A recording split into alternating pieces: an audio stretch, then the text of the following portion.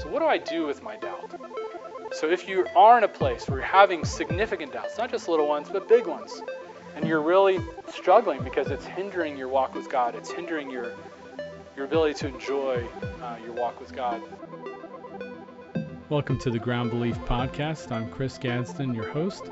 This episode is a recording of a presentation I gave last year at the Cru Winter Conference in Denver, Colorado, to a group of several hundred college students. The original title was The Myth of Certainty, Dealing with Doubts in the Christian Faith. And I gave that talk and wanted to include this in the podcast because I think there are a lot of people out there who are dealing with doubts and uncertainty about what they believe, both inside the Christian faith and outside the faith. I think people inside the faith think that when they have doubts and questions about Christianity, that there's something wrong with that maybe they're in sin. And I think this is a misconception that really needs to be cleared up.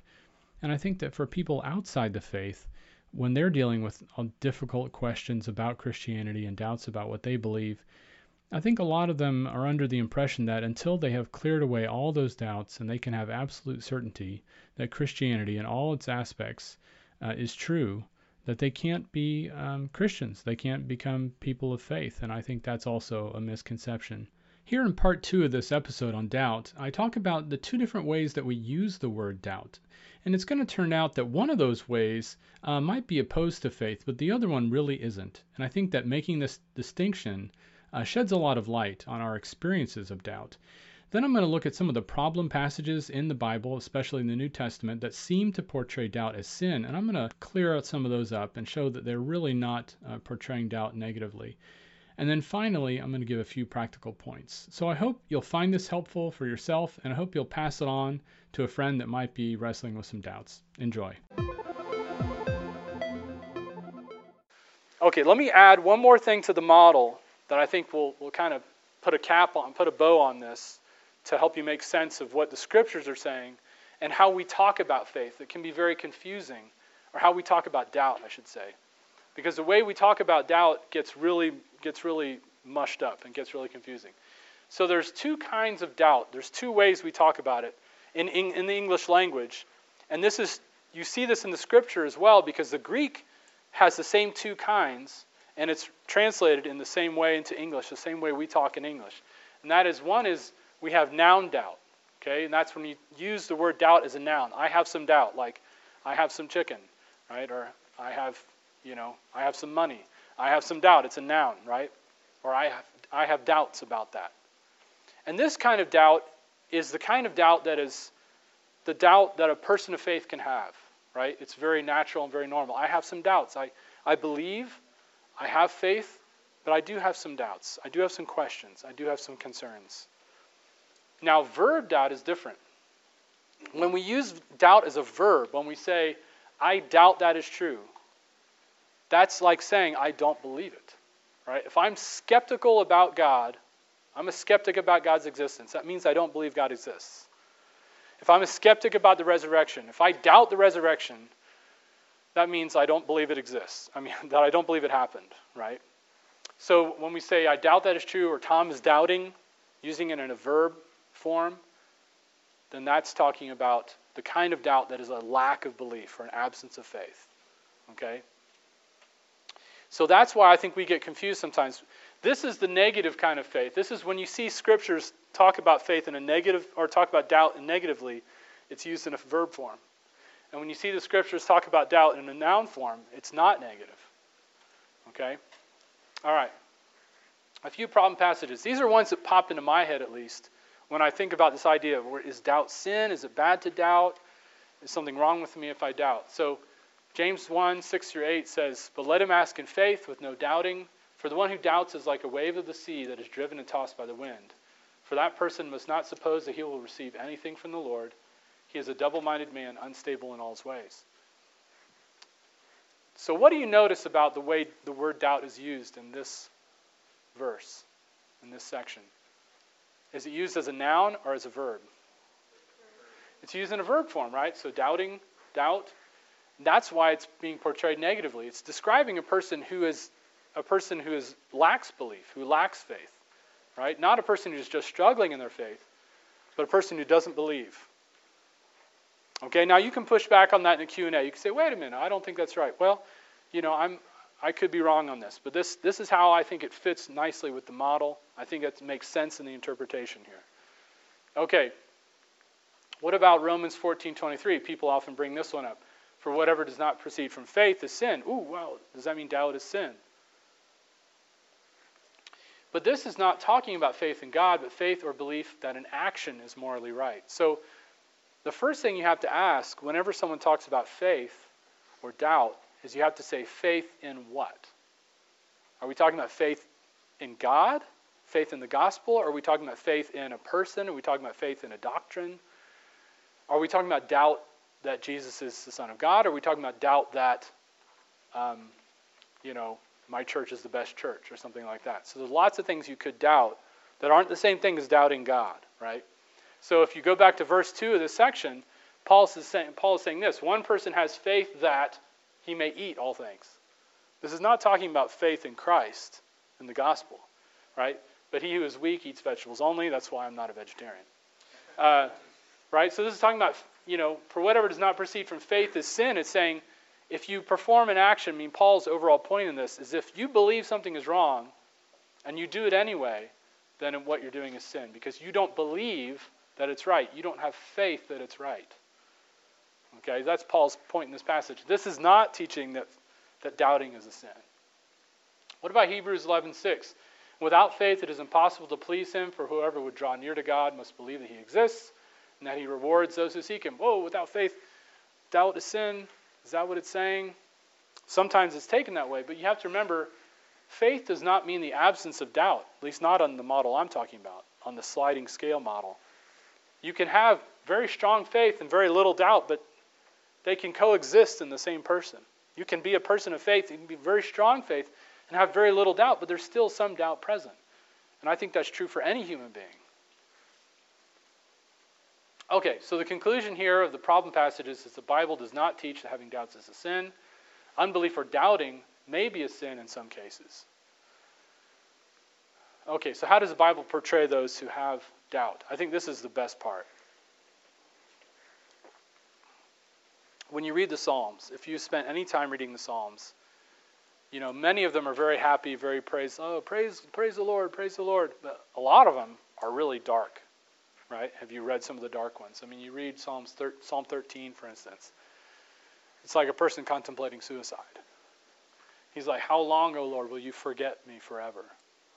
Right? This is a person really struggling to believe in God's goodness, to believe in God's sovereignty, to believe in God's faithfulness. They're struggling. They're having doubts. That, am I believing in vain? Have I pledged myself to God for no reason? Is this all a waste? Right? I see sinners that are wealthy, and I see poor people, and I see good people that are poor and oppressed. The Psalms are full of this. What they're full of is examples of honest, authentic faith. And I think that's on purpose, that the Psalms are there for you to say, hey, look, part of what it means to be a Christian is to struggle sometimes, is to go through these same kind of experiences. And these are doubts, these are struggles, they're questions, and that is a healthy, normal part of being a Christian. And you continue to work through them. You continue to pray in the midst of these, just like the writers of the Psalms. How about the New Testament portraits? John the Baptist, right? So you know the story. John's in jail, right? He had been out proclaiming the Messiah. He thought, hey, this is great, right? And then suddenly he finds himself in jail, getting ready to have his head chopped off. You could understand why he might be a little depressed, right? A little down.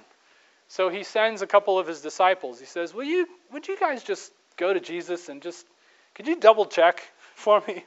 Just ask Jesus, are you really the one, or should we expect somebody else? Because I'm about to get my head chopped off for you, and I'd rather not if you're not really the Messiah. So I'm kind of having some questions here. This isn't going the way I thought. And does anyone know how Jesus responds? What Jesus' answer is? Yeah, tell him about the works that I'm doing. Really, Jesus' response is to give him evidence, to give him reasons to believe. He says, go tell John, the blind see, the deaf hear, the lame walk, the prisoners are set free, well, except John. and the poor have the gospel preached to them. And what that is Old Testament prophecy about what would happen when the Messiah came. And that's exactly what Jesus was doing. He was giving people's sight back, giving their hearing back, curing the cripples, right? And he says, that's why you should believe. So he doesn't say, John, you stinking, rotten, faithless sinner. Just believe, man. Just have more faith. How dare you ask questions? No, he's like, he doesn't snuff out the smoldering wick, right? He doesn't break the bruised reed. He's very gentle.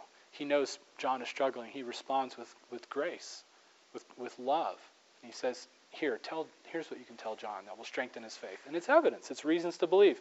So Jesus doesn't give John a hard time for his doubts, right? He knows that's normal. It's healthy. Of course there's going to be times like that. What about Thomas? I love this painting. I think this is a Caravaggio. But Thomas, he didn't believe that Jesus rose from the dead. He's like, I don't know. I'm skeptical. I doubt that really happened. Because honestly, the idea of a single person rising from the dead was a bizarre idea in the Jewish tradition. A bizarre idea. So he's like really skeptical. And he says, I'm not going to believe until he shows up here and I stick my finger right in the hole in his side. So what does Jesus do? He shows up, and what does he say to Thomas? Thomas, you rotten, pagan, stinking, faithless piece of garbage. No, what does he say? He says, Thomas, come here. Here it is. And I love the picture. You can hardly tell, but Thomas's eyes are like, oh my God. And that's exactly what he said. My God and my Lord and my God. Right? He responds in faith. So he gives Thomas, he doesn't rebuke him, he gives him evidence. He says, look here. Right? And so I think what we see is God's response. If Jesus is God, then Jesus' response is God's response. God's response to doubt and real authentic questions and struggles is grace and assistance. It's help. It's grace to help you in your unbelief. It's grace to help you in your struggle. So the conclusion of this is doubt can be good, instrumentally good, right? So it's not good in of itself, because I think in heaven there won't be any doubt. But it can be almost like pain can be used instrumentally, right, to help grow you as a Christian. Doubt can be useful. It moves you to exercise your gift of reason, right? This mind you've been given, your ability to think rationally, is part of the image of God in you, right? It's part of what makes you special. And God wants you to exercise that gift, right? It doesn't mean everybody needs to go and get their PhD and be a nerd like me.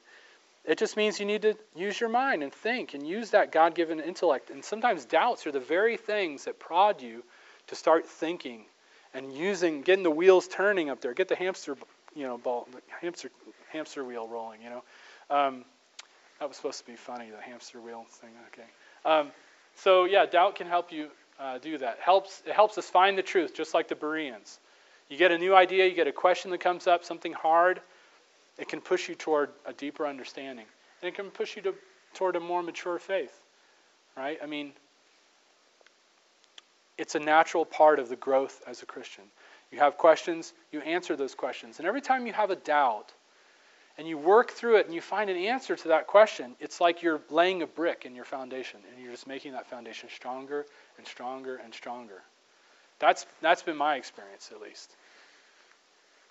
So doubts need to be embraced and acknowledged, not stuffed or hidden or feared or make you feel guilty. It's not something to be ashamed of, especially for the sake of our witness, right? Non-Christians can smell a phony a mile away. So if you think that in order to be a good witness, you have to come across like you have zero doubt, you're wrong. I think it's far more persuasive to see an authentic, real struggle. Because I know from experience, I know people who are not Christians, who have looked at Christianity and thought, I can't be a Christian because I have doubts. I have to have perfect faith to be a Christian. I can't have any doubts, so I can't be a Christian. You don't want people to think that. That's not true. That's not true at all. And so you want to be honest about your own doubts. Be honest about your own questions, right?